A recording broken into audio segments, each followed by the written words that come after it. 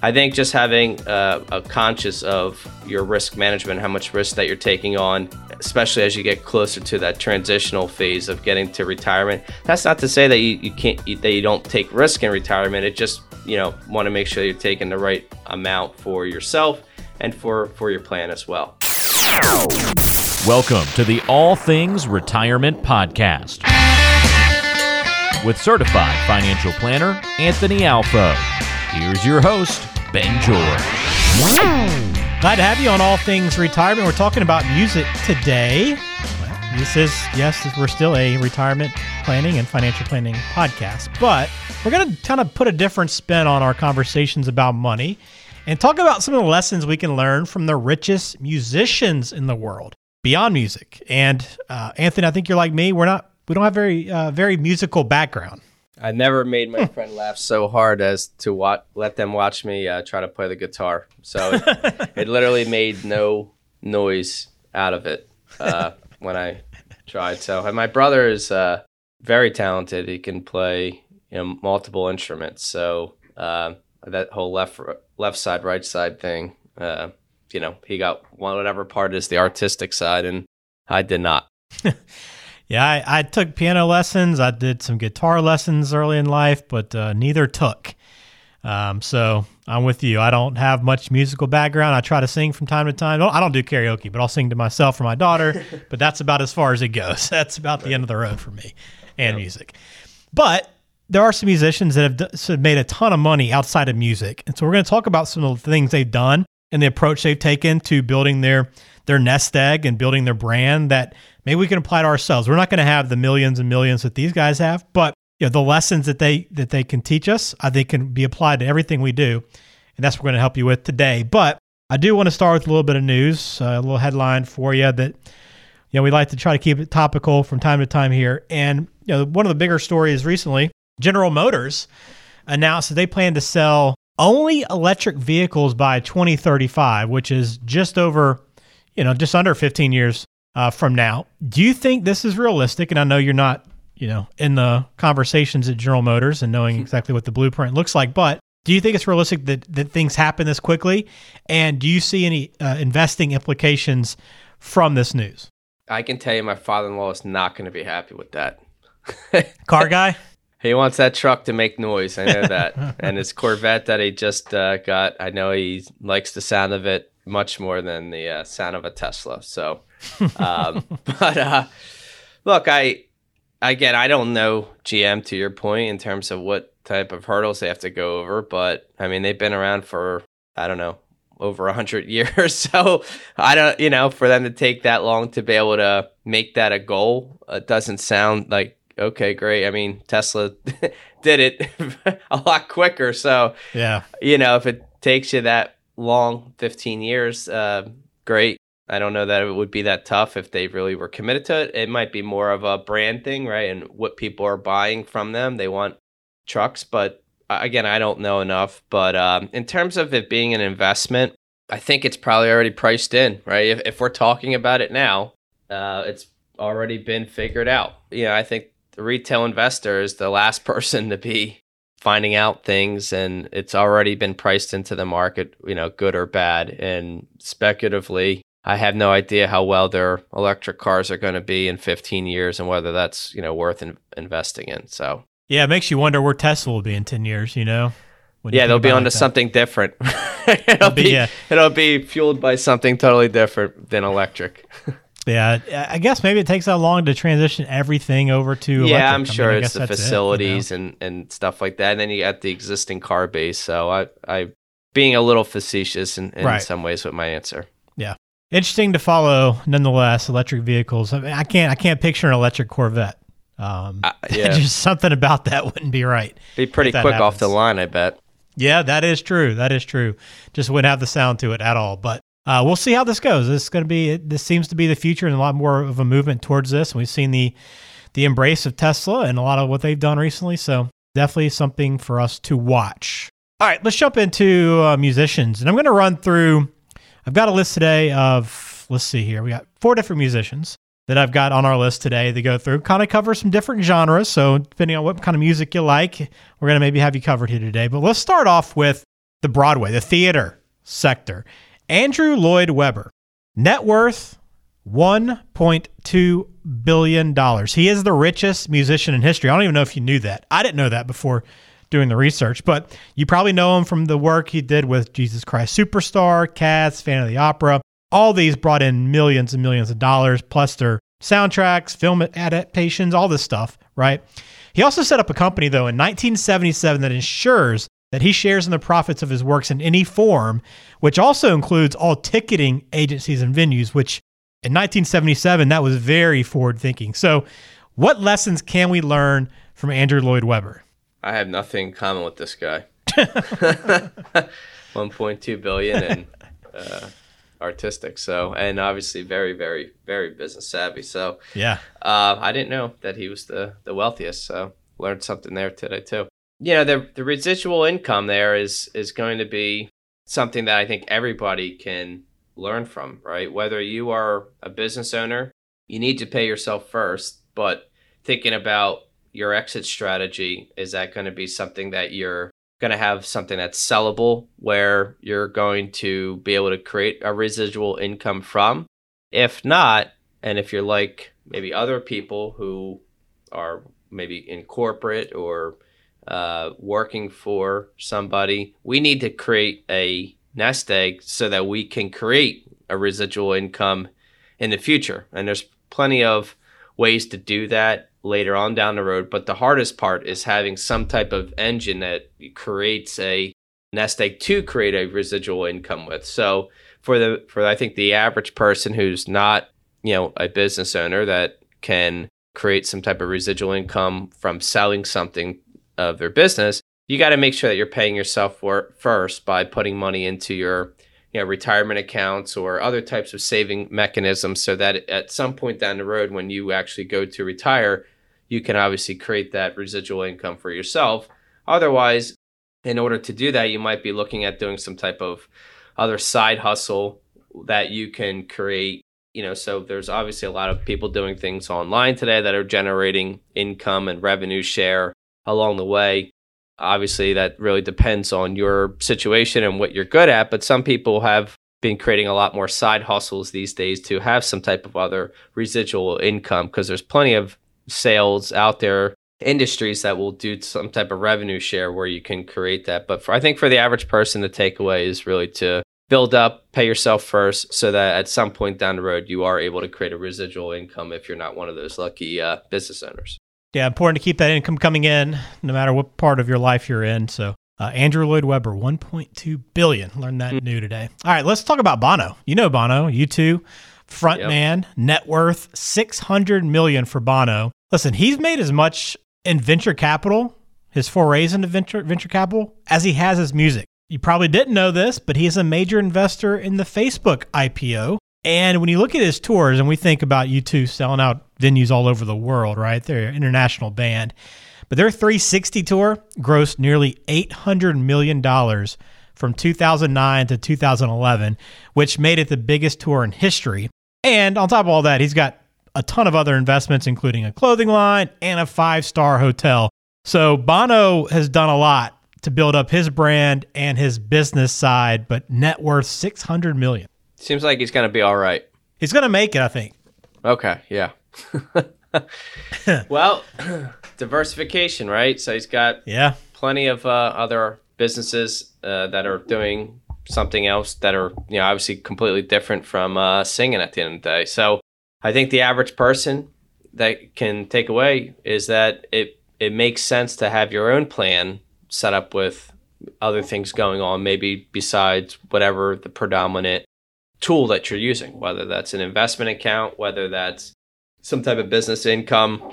There's plenty of other options out there, whether it's real estate investments, there's obviously business investments, side hustles, portfolios managed by advisors, portfolios that you can manage yourself or invest in your own stocks. There's pension plans that you can create if you're a business owner. There's pension plans that you might get from your company, cash value life insurance, annuities, Social Security. So there's plenty of options out there. And I don't think, people go broke from saving too much. It's just making sure that you have different types of investment options that are doing different things that maybe are not what's called correlated, not doing the same thing at the same time, and almost like maybe in a lot of good cases, negatively correlated. So you have something that's doing well and something else maybe not so well, and then vice versa, so that you have what we'll call a buffer asset to go to in case the stock market is down, to help avoid some of those bad markets and taking money out in retirement then. And then, diversify the type of tax bucket it's in. So not having it all in IRA, 401k pre-tax buckets. Look at putting some in the tax-free Roth side, or after-tax type of investments like real estate and or business, where businesses are owned, and or even just regular accounts like that as well on the after-tax account. So just having from a tax diversification, but also an investment diversification standpoint will go a long way in retirement. Absolutely. A great lesson to learn from Bono. All right. How about let's shift over to the hip hop world. Talk about Sean Combs. You probably know him pretty well, Anthony. I would imagine you've listened to Puff Daddy through the years at some point. Yeah, we've had some Puff Daddy in the the old CD player back in the day, sure. You might also know him as P. Diddy or Diddy, but bottom line is his net worth, over $500 million. And I think when a lot of people think about him, they think about the empire he's built. I mean, I don't even think we know about some of the songs and the music he's been involved with, but I think a lot of people think about his Sean John clothing line. He owns a piece of Ciroc vodka. He's got his own cable music network. The music side of his business is about 20% of his revenue, which is pretty impressive when you think of how much his net worth is. So what is Sean Combs doing that maybe we can learn from and apply to our own financial plan? That's interesting. I would have figured it was 80% of his revenue. That's I didn't know that. Clearly, he's investing in things that people are utilizing. Different staples, whether it's cable, music. Obviously, alcohol is a big one, and clothing line there. So I think that a good takeaway is have a good staple of what's actually working. And so, obviously, we get a lot of phone calls or questions about things like Bitcoin that could be a fad, or the tech bubble back in 2000, which was, I guess we'll call it another fad that didn't really add up at that time. That it just makes some sense to. I'm not saying that don't take a flyer on it by any means, right? And if it's part of your play money, or that you just totally believe in it and it makes sense to you, whether it's investing in a business or something like Bitcoin, that you should still keep your entrepreneurial spirit and to look at it. But I don't know that I would sell the farm to jump into something when you have all these other things that are working well for you as well. And so, maybe your investments are vanilla at the end of the day, but if you're still getting that 6-7% growth and it's working for you from a financial standpoint, does it make sense to go and take a bunch of risk in other areas that are not really quite figured out yet? And there's certainly the opportunity risk of being the first to the party, but just kind of figure out maybe from a planning standpoint what the trade-off there is for making such a radical change at the end of the day. So you see that also people getting swept up in real estate that maybe don't have the expertise. They see people making quick money and they figure that they can just go and do it. And it's not to say that you can't, but you see what they want you to see sometimes, and not what everything that they went through prior to where they're at today.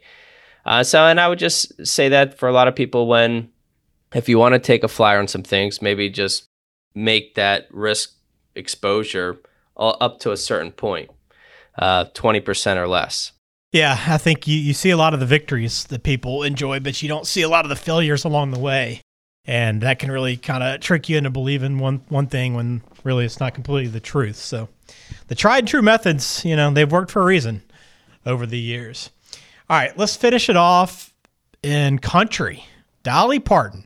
You probably know Dolly because, she's written a ton of great music through the years. She has a park called Dollywood that she bought in 1986 and rebranded it after herself. But you probably don't know that she's written a lot of the songs, that maybe have been made famous by other artists, like Whitney Houston's I Will Always Love You. That's her song, but became really famous when Whitney Houston performed it. But she's just done a really good job of knowing who her audience is, but also marketing her brand. One thing that, I don't know if you're aware of this, but we're speaking of Dolly. You've got kids, Anthony, young kids. Do you know she's got a reading program that she offers? Mm-mm. She's got I think it's called Imagination Station or something like that. But you sign up for it. It's free for parents, and you get a book every month. They just send it to you in the mail. Really cool, but it just kind of speaks to like what she does. Not only does she make a lot of money, but she gives back a lot. Yeah, I don't know too much about Dolly Parton. She was just on a Sunday morning CBS show, the morning show, not too long ago.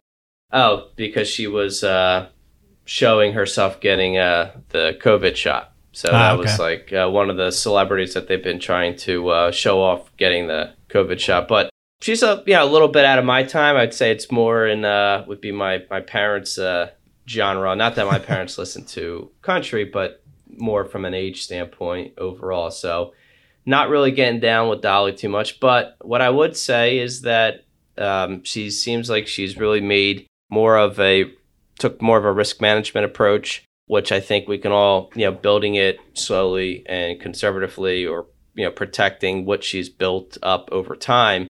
And I think that people at some point, right, get to retirement, or when they're thinking about retirement, in some ways feel like they have to catch up and maybe want to keep pressing the gas pedal down. And in some cases that might make sense, but I think for a lot of people, there's no need to take, a lot more risk and start to focus a little bit more on protecting your assets. I know a lot of people oftentimes feel like they're behind, but at the same time, losses do hurt more than gains help. And especially the further you get down the road of building up that nest egg, it hurts even further when you really take a chunk out of it. So I think just having a conscious of your risk management, how much risk that you're taking on, especially as you get closer to that transitional phase of getting to retirement. That's not to say that you don't take risk in retirement. It just, want to make sure you're taking the right amount for yourself and for your plan as well. Yeah, and I didn't even mention Dolly's net worth, but it is $450 million. So she has parlayed that country girl persona and her story into a very nice little nest egg. But just another lesson we can learn along the way. But it just shows you, there's these some of the most famous people.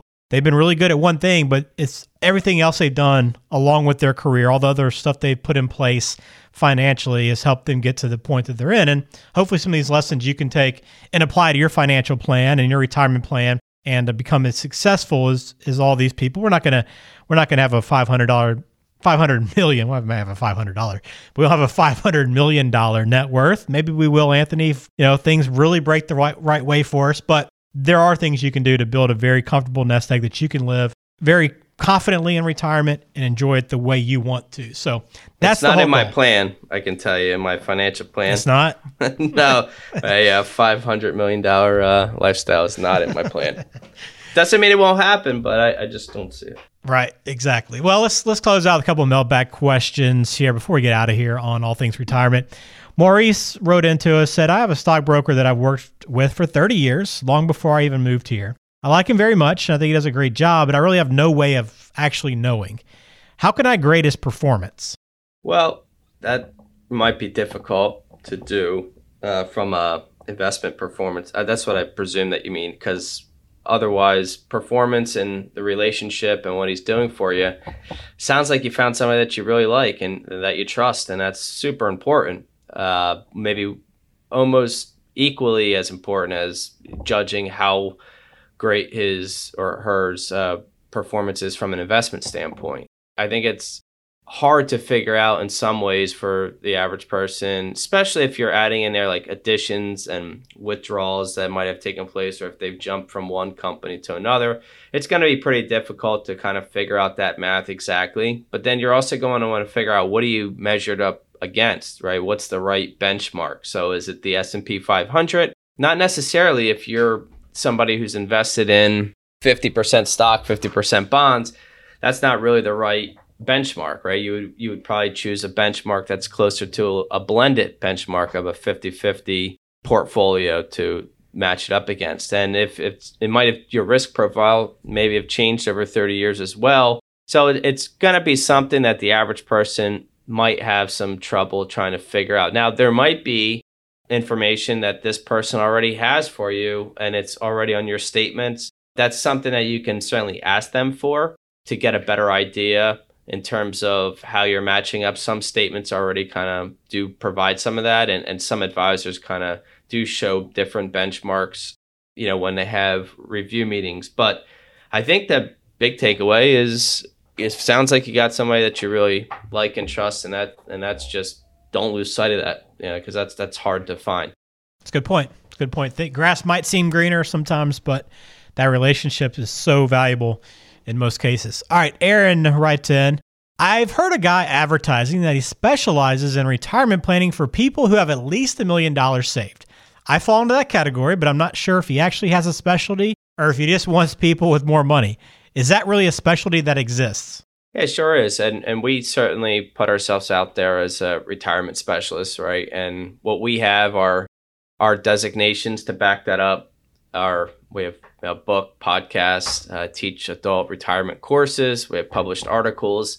The majority of our clients are in or nearing retirement. So we're helping them figure out things all around retirement, issues like Social Security timing, pension strategies, helping them to figure out how not to run out of money, how to take money out in the most tax efficient manner, Medicare planning, long-term care planning. So these are all things that are around that topic or focus of retirement income planning, and so it is something that exists. So I think it's just really a question of asking that advisor, how is this your specialty, right? And some are going to show you a lot of that criteria, and others maybe are not. And then that'll, obviously your antenna's already up at this point, so you're probably already on the lookout, and we'll get a sense of it pretty quickly whether or not this is genuine or not. So that's just a good question to really ask an advisor that you're interviewing. If this is an area that you're looking for help in, prove to me in some form or fashion that you are a specialist in this. That person would probably do pretty well with those musicians then, right? That have millions and millions of dollars, I guess, potentially, that we've talked about today. Yes. Sounds like that's one of his criteria, right? Having at least $1 million. So I think Bono would fall into that category. Yeah. Bono and P. Diddy would definitely fall into that category. Well, thanks for that question, Aaron. We appreciate it. Again, if you have one for us, you can find Anthony and his team at Cardinal Wealth Group online at cardinalwg.com. You can find out about those retirement classes, the book, the podcast, everything is there on the website, cardinalwg.com. If you haven't subscribed to the show, please do. Also on Apple Podcasts, they call it following now, so please follow the show. If you haven't already, also on Spotify, I think they're calling it follow as well. So please do that. And we have 2 episodes every month, so plenty more to come. Going to talk a lot of different financial and retirement planning conversations. So enjoyed this one. I wish our music background was a little bit better, Anthony, but you play the hand that you're dealt, right? That's it. Yeah. Take care. We'll talk to you soon on the next episode of All Things Retirement.